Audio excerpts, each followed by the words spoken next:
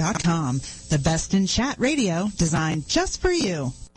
Good evening and welcome to Psychiatry Today with Dr. Scott.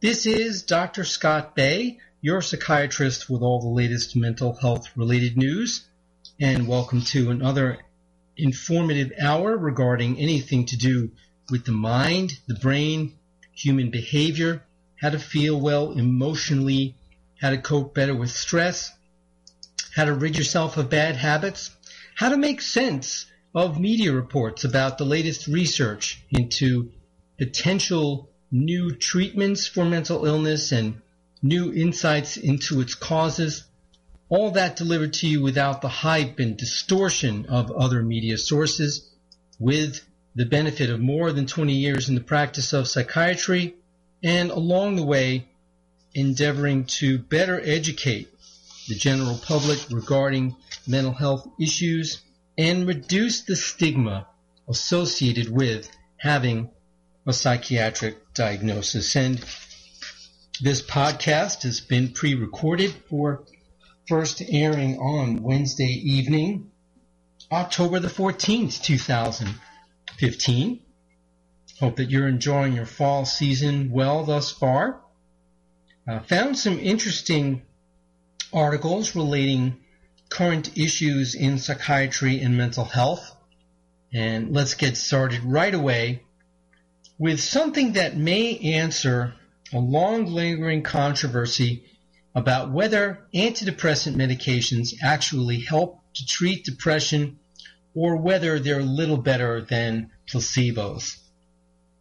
Now, for those of you who are not familiar with what this controversy is about, several years ago, someone published a paper looking at the results of clinical trials for antidepressants, and it was their contention that the data from these trials, from these research studies, really didn't justify any claim that antidepressant medications worked any better than placebos. And while it's very true that there are many studies which did find a benefit for the medication versus an inert dummy pill, the differences were very small, and there are certainly studies in which the active drug that's supposed to treat depression or in some cases anxiety didn't do any better than a placebo statistically at all. But what the author of that paper conveniently ignored is that clinical trials for mental health medications have a very high hurdle to reach, because regardless of whether a subject in one of those research studies is getting the real drug or a placebo, they're getting so much else that has its own benefit for their mental health. They get regular visits with the researchers who are themselves trained and credentialed mental health providers. They're getting remuneration for their participation in the study as long as they stay in it.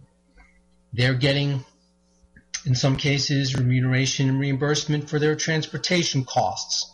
They're getting free physical exam and laboratory studies.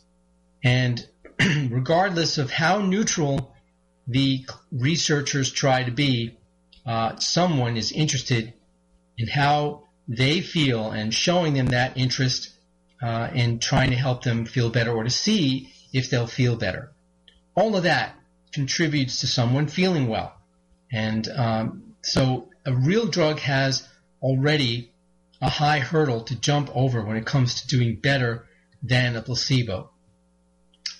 And in that case, really, if one understands the inner workings and mechanics of how psychiatric drug trials are conducted, and also the fact that people who go to these trials are not at all like the typical patient who goes into a primary care doctor's office or a psychiatrist's office asking for help with medication for anxiety or depression. So it really is very difficult to judge the true benefit of an active drug from what goes on in those trials. Now, here we have a new study that looks at what exactly is going on in terms of people responding to placebos. And I'm hopeful that the insights gleaned from research like what I'm about to discuss with you will give researchers clues as to how to really tease apart what is a placebo response and what is a true response from a medication. And my fervent hope personally is that it will lead to reforms in the way that clinical trials for medications are conducted, so that we get a truer picture of what the active drug under investigation can or cannot accomplish in treating a given disorder. So the article is called Placebo Power: Depressed People Who Respond to Fake Drugs Get the Most Help from Real Ones. There are different levels of brain response to the inert or fake treatment, and that could predict resilience in the face of depression and maybe help lead to new treatments. When it comes to treating depression, how well a person responds to a fake medicine may determine how well they respond to a real one, according to this new research.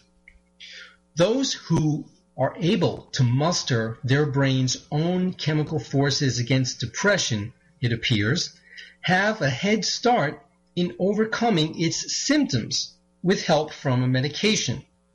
But those whose brain chemistry doesn't react as much to a fake medicine or a placebo struggle even after getting an active drug.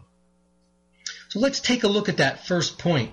What they're saying is that some of us apparently are innately placebo responders, or people who will feel better when we're taking an inert placebo, apparently because we're unknowingly rallying our own internal biochemical forces against the depression. And then those who are not placebo responders are less able to do that and less prone to react positively to a fake inert medicine. Now, these findings were published in the journal called Journal of the American Medical Association Psychiatry, and the research was done at the University of Michigan Medical School. This helps to explain the variation in treatment response and resiliency that bedevils depression patients and their care teams. Think about it. If researchers and doctors could find a way to differentiate those among us who have the innate tendency to respond to placebos or not, that would definitely enable researchers to screen patients better for people who would be good research subjects. If you screen out the innately positive placebo responders and all you have are people who don't readily respond to placebo, then you're going to get a much better picture of who responded to the real drug or not and how. Now, this discovery also opens up the door to new research on how to amplify the brain's natural response in new ways to improve depression treatment for the estimated 350 million people worldwide who have depression at any given time.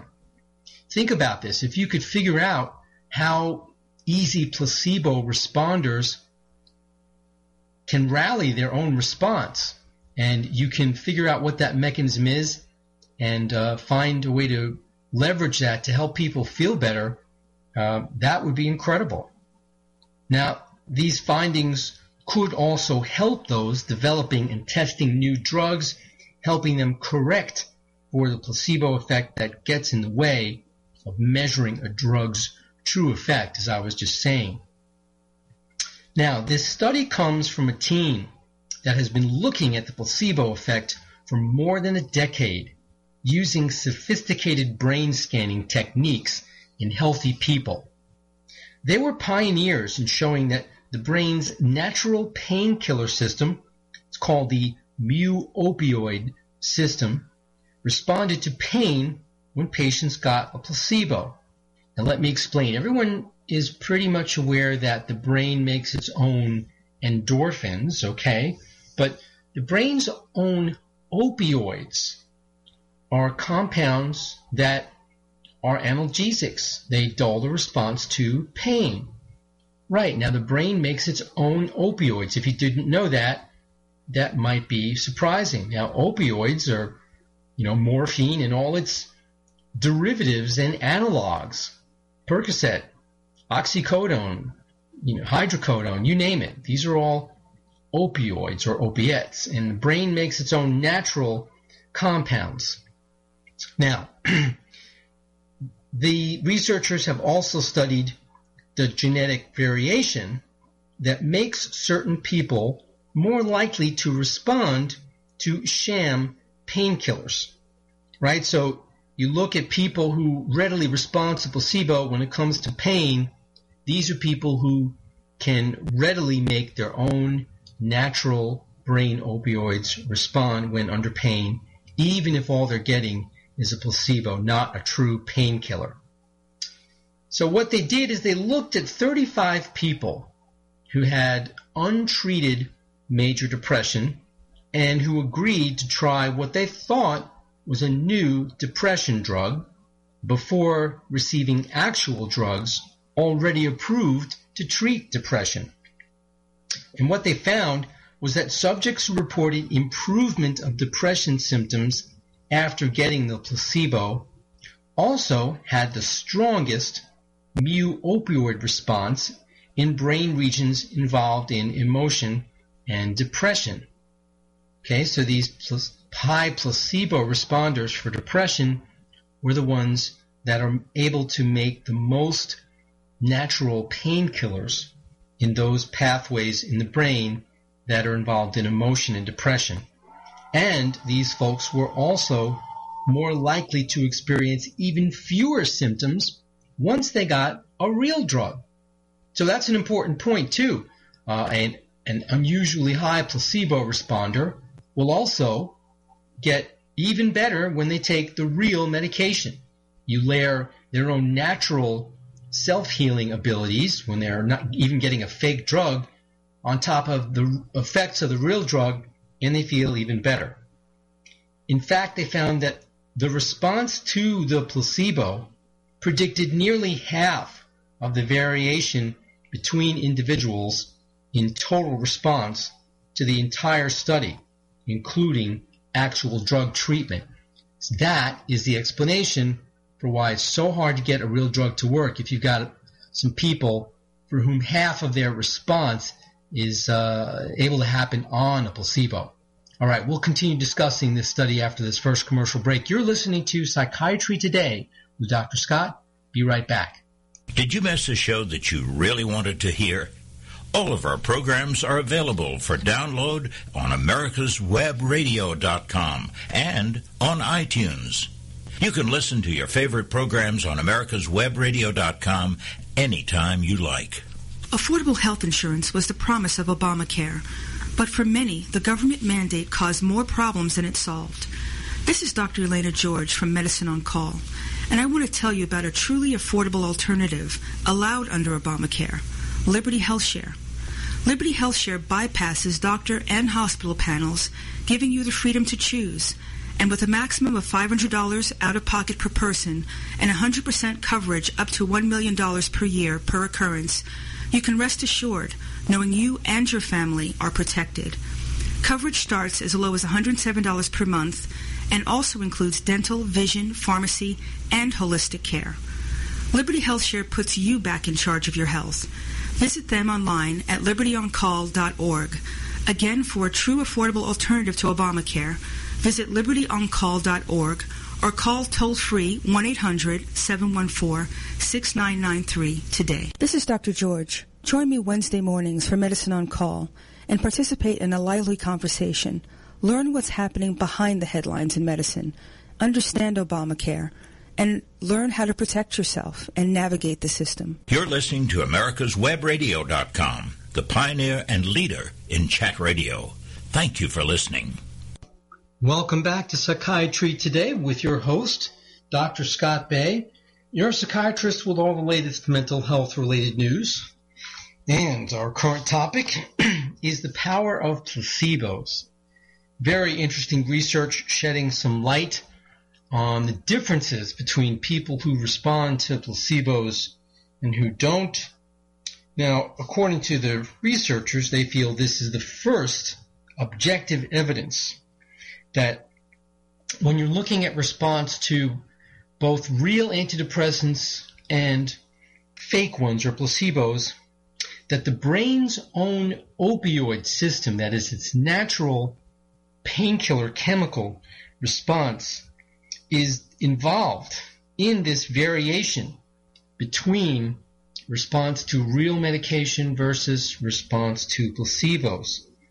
And they claim that it gives us a biomarker for treatment response in depression.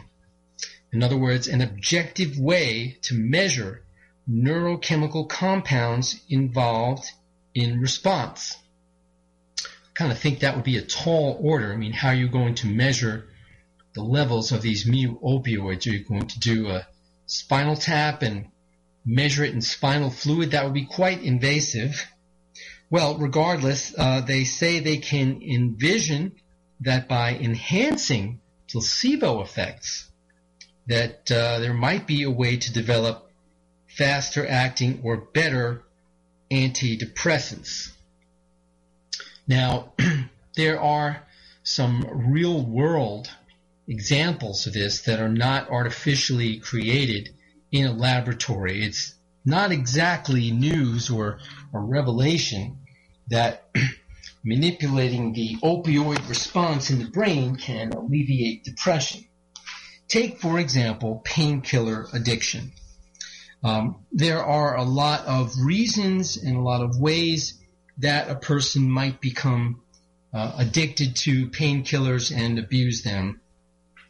But an actually fairly frequent path toward painkiller addiction is that if a person responds to taking painkillers, okay, that these are exogenous or synthetic opioids as opposed to the brain's natural opioids, if someone responds to that, instead of just simply getting pain relief and usually, if they're like most people, getting a little bit tired, some sedation, right? That's a typical response to painkillers.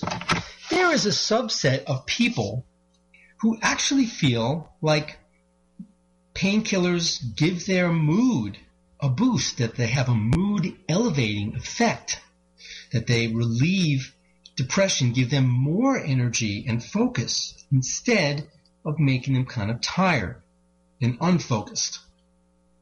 And this is definitely not the typical response to painkillers, but it's this person who has this unusual response to painkillers who's most vulnerable to addiction. So really that's what the study results remind me of. You have the mu opioid system being naturally stimulated by people who respond to placebo antidepressants, and their depression gets better. But again, it's reassuring to know their depression improves even further when they get a real drug instead of getting a placebo.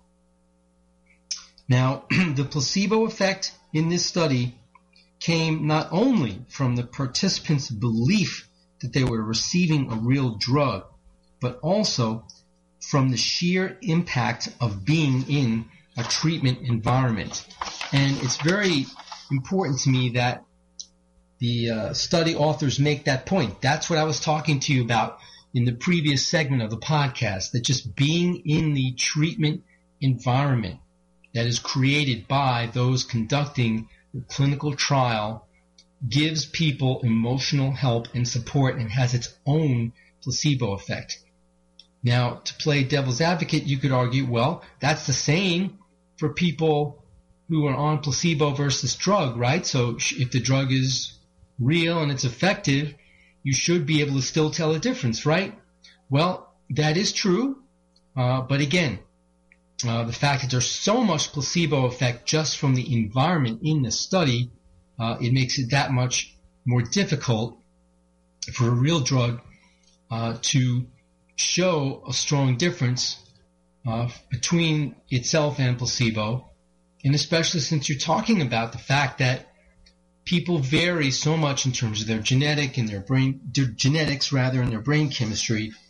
So even on real drug, individual response is quite commonly going to vary considerably. Now, even as scientists work to understand this effect further, clinicians who treat people with depression may want to take heed of the findings. The results suggest that some people are more responsive to the intention to treat their depression and may do better if psychotherapies or cognitive behavioral therapies that enhance the clinician-patient relationship are incorporated into their care as well as antidepressant medications. In other words, the researcher says that we need to find out how to enhance the natural resiliency that some people appear to have. Their point is, okay, if we know that some people have an innate tendency to respond to placebos, even if we're giving them real medication, why not do everything we can to bring out and enhance and, yes, even exploit that person's innate placebo response? It will be additive with the real drug and they'll feel even better. Studies testing antidepressants against placebos suggest that 40% of the response is due to the placebo effect. To drug developers, obviously, as we've talked about, this is a tremendous nuisance, but not to placebo researchers, as we've seen.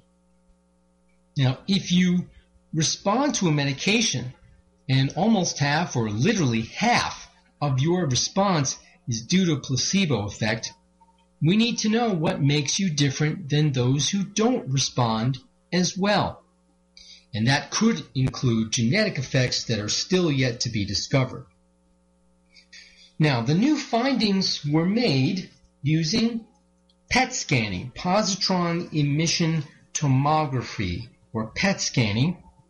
And in the PET scanner, the subjects had a substance that attaches to receptors on brain cells that mu-opioid molecules bind to, injected before they were put in the scanner.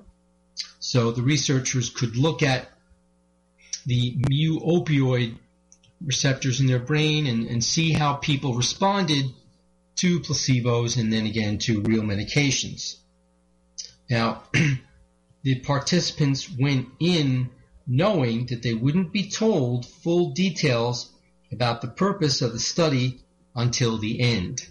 A clever intervention so that the researchers could get a true, honest look at what was going on in the brain without the subject's knowledge and anticipation and expectations affecting the outcome. And then they gave them 2 weeks of the placebo pill, but during one of those weeks, even though each one was told they were taking a substance that is believed to activate internal mechanisms and may have antidepressant properties. At the end of that week, they also had a brain scan and got a placebo injection that they were told might have fast-acting antidepressant properties. And then after these 2 weeks in another scan, they were prescribed a real antidepressant.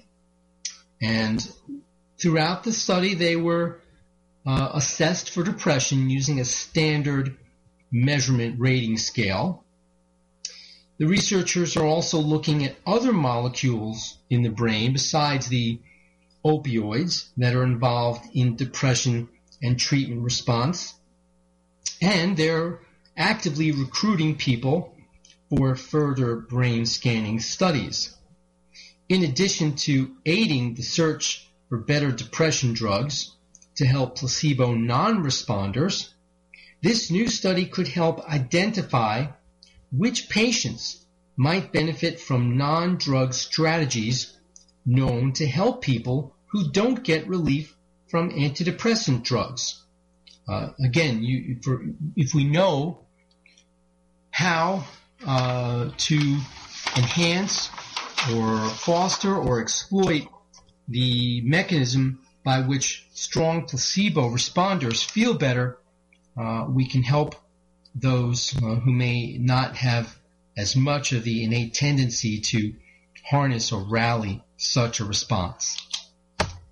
Very important research. I look forward to more research like this and potentially bringing about reform in the way psychiatric drug trials are conducted.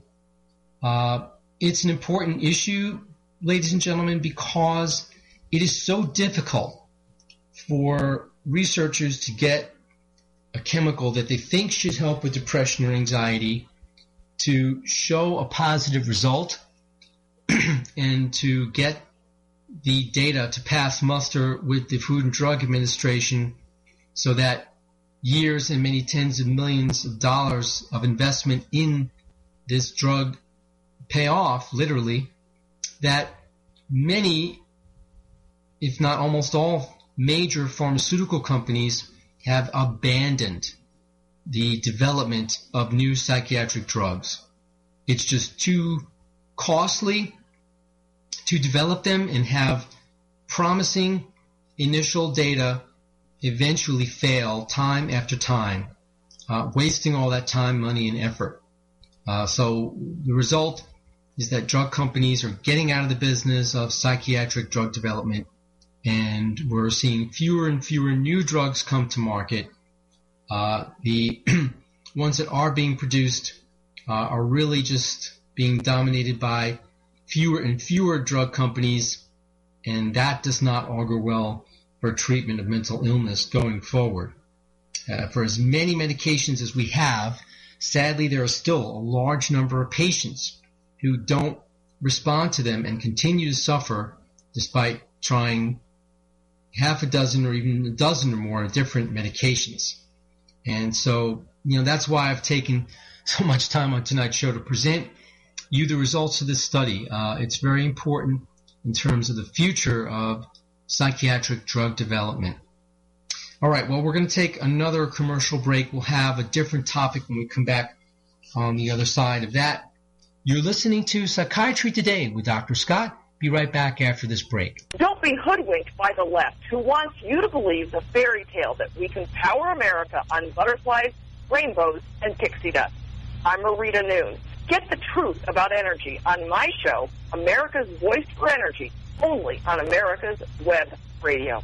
The Docs for Patient Care Foundation is your way to join the fight and become a member of an organization created by doctors for patients dedicated to fighting for your healthcare freedom and preserving the doctor-patient relationship.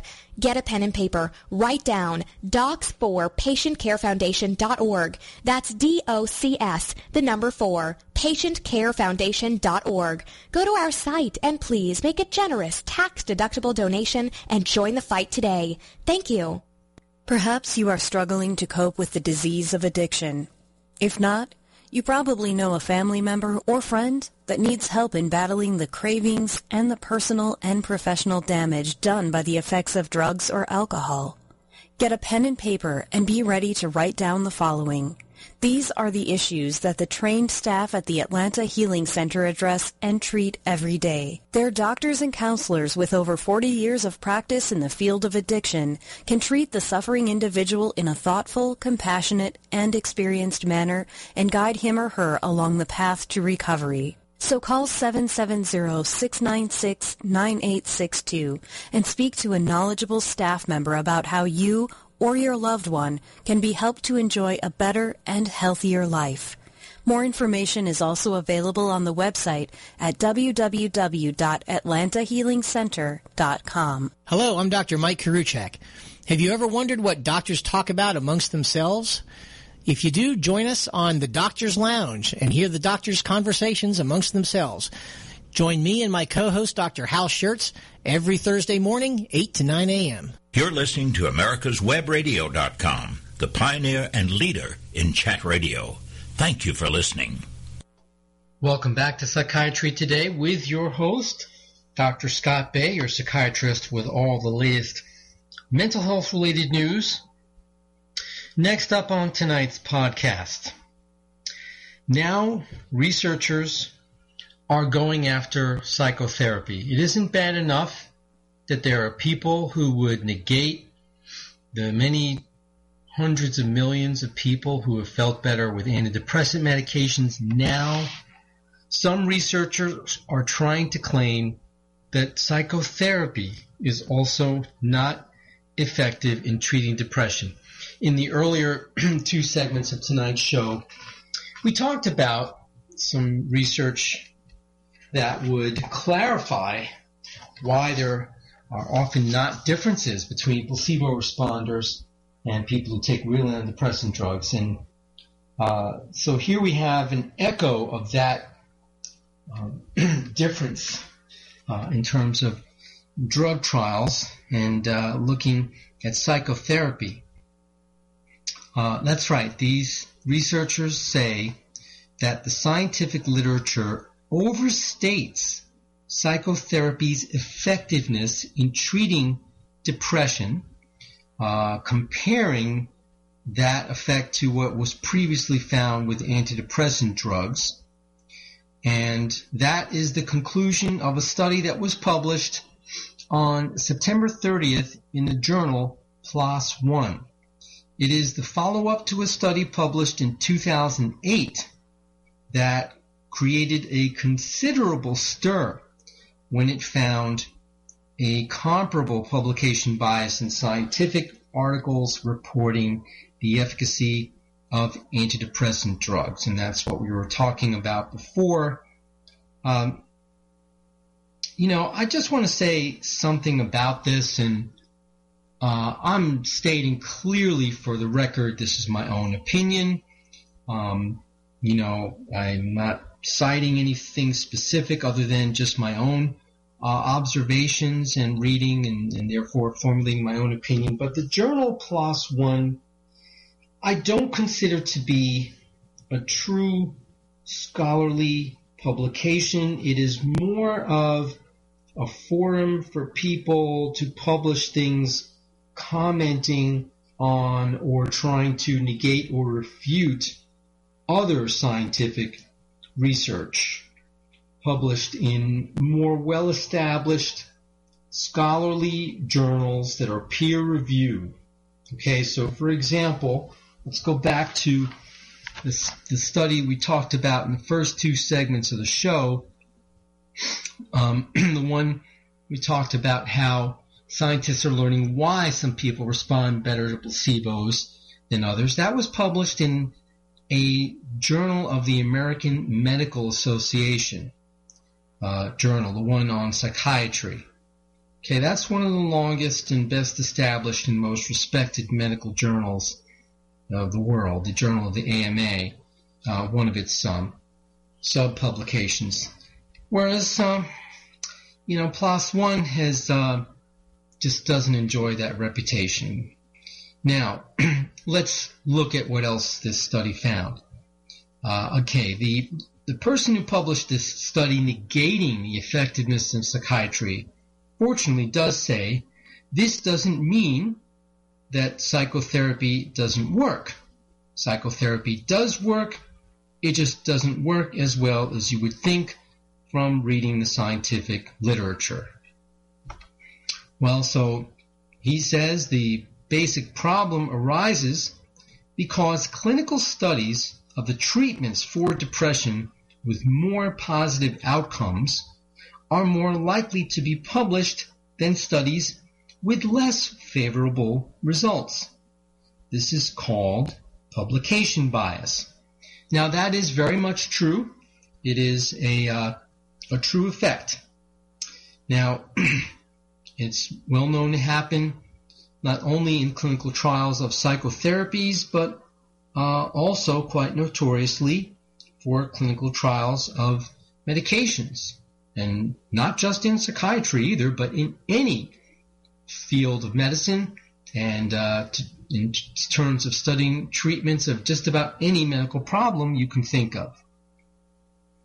The research team identified all of the United States National Institutes of Health grants awarded to fund clinical trials of psychological treatments for depression from 1972 to 2008.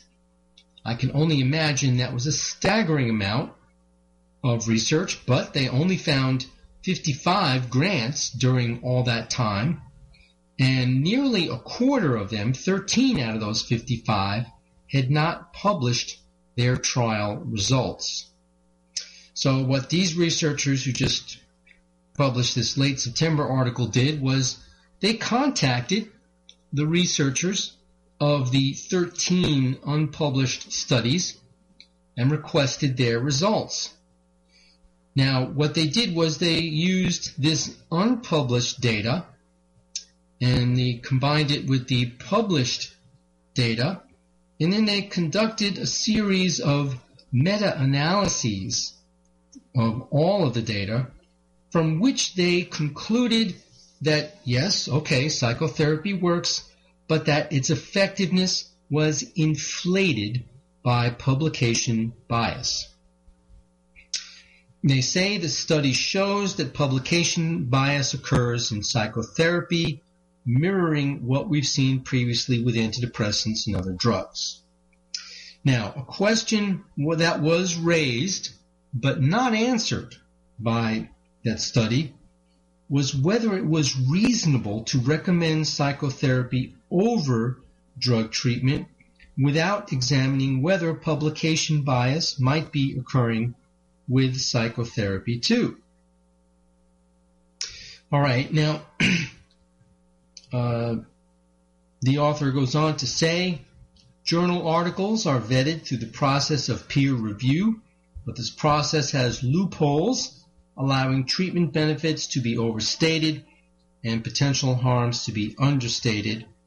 The consumers of this skewed information are healthcare providers and ultimately their patients. I do not agree with that conclusion. There are not loopholes in the process of vetting and peer review of a journal article. Each article is looked at individually on its own merits, and if it doesn't pass muster in terms of peer review, it will not be published. Now, the people who review journal articles for scholarly journals are not going to say, well, in order to get your article published, we need to look at the entire body of research to make sure publication bias isn't happening. Maybe some people think they should, but that's simply not realistic. They're going to take a look at whatever is submitted to them, and if negative data, in other words, data that shows that treatment didn't work, are not submitted for publication, then of course it's not going to be reviewed and published and taken into account. So I think at most you can say that the entire body of what is published may be biased in terms of exaggerating benefits, but not likely to minimize harms, because those data are published. You know, whatever goes wrong is always captured, no matter what. Now, the authors suggest that both the funding agencies and the journals should archive the original proposals and raw data from the trials, both published and unpublished, so that this form of reporting bias can be detected and corrected in the future. Well, what I will say is, since the early to mid-2000s, it has been the case that you will see a negative study published more often. And I can cite a tremendous amount of reading that I have been doing for the past few years on a chemical compound called vortioxetine. Now, vortioxetine was submitted for approval to the Food and Drug Administration and was approved for the treatment of depression and became known as Brintellix. But there was quite a journey along the way, and many studies done on Brintellix and treating it in depression, looking at different doses, different populations, comparing different doses to placebo, comparing different doses to known and already approved antidepressants, studies done in the United States and Europe. And in that case, I can definitely say that there were some studies that were negative that were published. And I think that, it is a good thing that there is some reform going on in medical publications, that researchers are not so afraid to publish the negative studies. And you can see from this example, it doesn't mean that if there were some negative studies that the medication wouldn't eventually be proven to work effectively. Now, from my readings, the differences between the negative studies and the positive ones that eventually led to the drug being approved was that the negative studies used much lower doses, like 5 and 10 milligrams. They didn't go up to 15 or 20. The studies that used 15 or 20 were positive. In other words, the medication helped depression at those doses, and those were the studies that led to Brintellix getting approved. So I think actually here's a good example of how when you don't have the publication bias that the author of this study is complaining about, it actually may be helpful. Researchers will learn more about what doesn't work, try to study other ways of looking at the drug that might work better, like a higher dose, for example. And, this led to looking at the whole body of work. Still turns out, hey, this is a useful compound. It helps to treat depression if you look at all the body of research. Bottom line is this. Again, I think that there is too much stigma already about the difficulty in getting help for depression, whether you're talking about psychotherapy and or medication, without people adding to that by trying to negate all the work that's done to find ways to help people feel better. This is very discouraging. I do not think it advances the cause of science whatsoever. All right, we'll have more on Psychiatry Today after this next commercial break. You're listening to Psychiatry Today with Dr. Scott. Be right back. The disease of addiction is a life-altering challenge, not just for the person suffering its effects, but also for the family and friends who support and love the one caught in its grasp. What should be the course of treatment? Who is the best person to render treatment? And what is the best place to go for the care that is needed? We know that you want answers to these and many more questions. Call 770-696-9862 and speak to a representative of the Atlanta Healing Center. They can tailor a program specifically designed to address the needs of the person suffering with an addiction, or give you guidance as to where that help may be found. Information is the key, and the trained staff at AHC is here to assist. If you wish, you can also get more information on the website located at www.atlantahealingcenter.com. When 4 members of Congress all die within 4 months, each of their deaths appears to be from natural causes. But when mysterious messages begin to appear in the form of quotations from long-dead revolutionary heroes, one reporter sets out to prove the existence of a serial killer. His search discovers dark secrets and an assassin shielded by people who need the very services that only he can provide. The Sun Silas Rising, a novel by Doug Dahlgren, on Kindle or paperback through Amazon.com. You're listening to AmericasWebRadio.com, the pioneer and leader in chat radio. Thank you for listening. Welcome back to Psychiatry Today. I am again your host, Dr. Scott Bay, and we're talking about mental health related news. Now, this article seemed intriguing when I first saw it. It says, "Want good mental health? Get religion." Now, it has always been known that someone who has a strong faith or belief or belonging to a religious organization is better off in terms of recovering from any type of illness. Science has proven this many times. It doesn't matter what type of illness you're talking about, psychiatric or otherwise, doesn't matter what sort of religion or faith. And science can't tell us exactly what the mechanism is, but there's definitely a correlation between someone having a strong faith or religious belief and that making a difference in recovery. So I thought, all right, well, let's see what, if any, new information this article has to offer. Well, it says that attending a church, a synagogue, or a mosque may be better for one's mental health than engaging in sports, furthering one's education, or volunteering.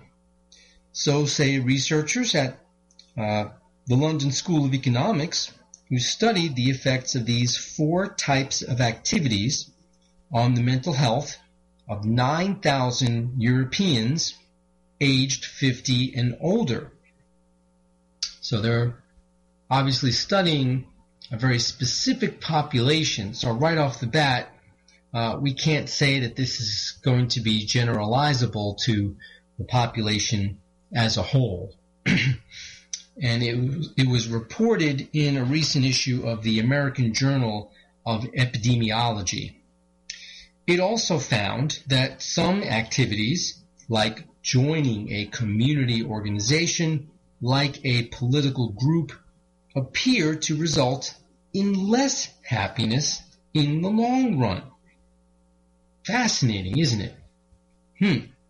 So political organizations, I wonder if that possibly could include homeowners associations. How many of you think that could lead to happiness? I don't imagine too many.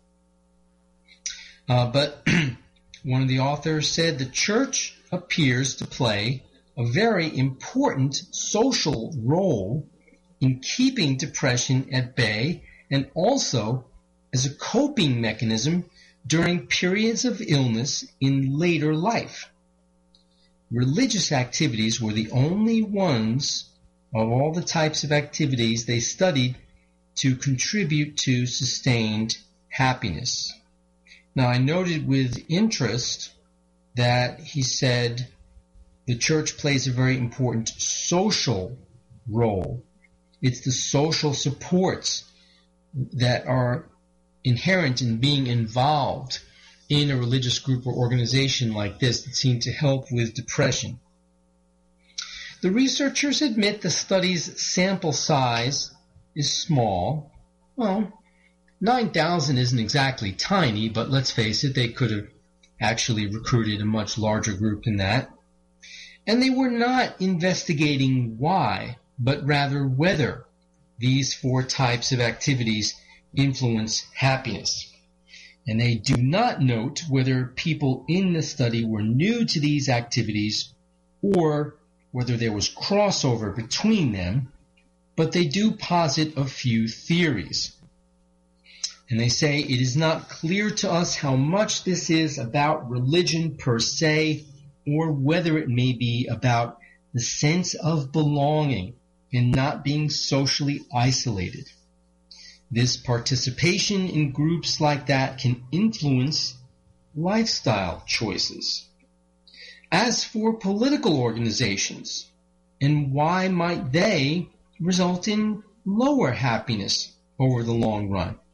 Well, the researcher was quoted as saying participants receive a higher sense of reward when they first join an organization. But if it involves a lot of effort and they don't get much in return, the benefits may wear off after some time. Well, there you go. So if the candidate you're working to support doesn't make it, has to drop out of the race, what have you, that's certainly going to lead to a lot of unhappiness, isn't it? Or maybe even the candidate is successful, but the work is so hard that the payoff isn't worth it. So actually, I think that with all the limitations of the research, I definitely think that it does support the idea that it is social belonging and the avoiding social isolation and social support that comes with a religious organization, no matter what the religious persuasion may be, that is helpful in treating depression. And that makes perfect sense. If you have the social support of other people, certainly that's going to help you recover from any illness, including depression. And really, so it's more about that than religion per se. I agree with that conclusion of the researchers. And again, they weren't looking more deeply at, okay, how fervent a believer is someone or not. You know, they're just looking at these activities, again, church or other religious organization belonging versus political group belonging versus education, sports, or volunteering. So there you have it. Okay, join a religious organization, participate actively. No matter how observant you are, you're more likely to have better social supports and more likely to feel better. All right, here's another interesting article that I found, wanted to bring to you and discuss with you. Maybe you actually heard or read about this. It said that washing dishes decreases stress. Now, on the surface, that really? Washing dishes? What many, if not most people, consider an onerous task that they would gladly avoid or procrastinate, that is a stress reliever? How can that be? Well, I decided, this deserves some further examination. So is it indeed a chore or a stress reliever? Washing those dreadful dishes after a long day seems like the furthest thing from relaxation. Or is it? Well, student and faculty researchers at Florida State University have found that mindfully washing dishes calms the mind and decreases stress. Now, right off the bat, you're like, what? How does one mindfully wash the dishes? Okay, I guess we're about to find out. Now, this was published in the journal Mindfulness. Wow, there's now a journal totally devoted to the study of mindfulness. There you go. The study looked at whether washing dishes could be used as an informal, contemplative practice that promotes a positive state of mindfulness, a meditative method of focusing on attention on the emotions and thoughts of the present moment. That's what mindfulness is. You're just focusing your attention on what you're thinking and feeling right in the moment, not anything else.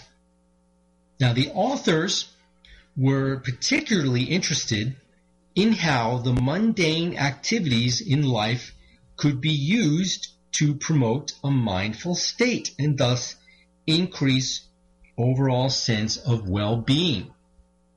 And they just happened to look at this one particular activity, washing dishes.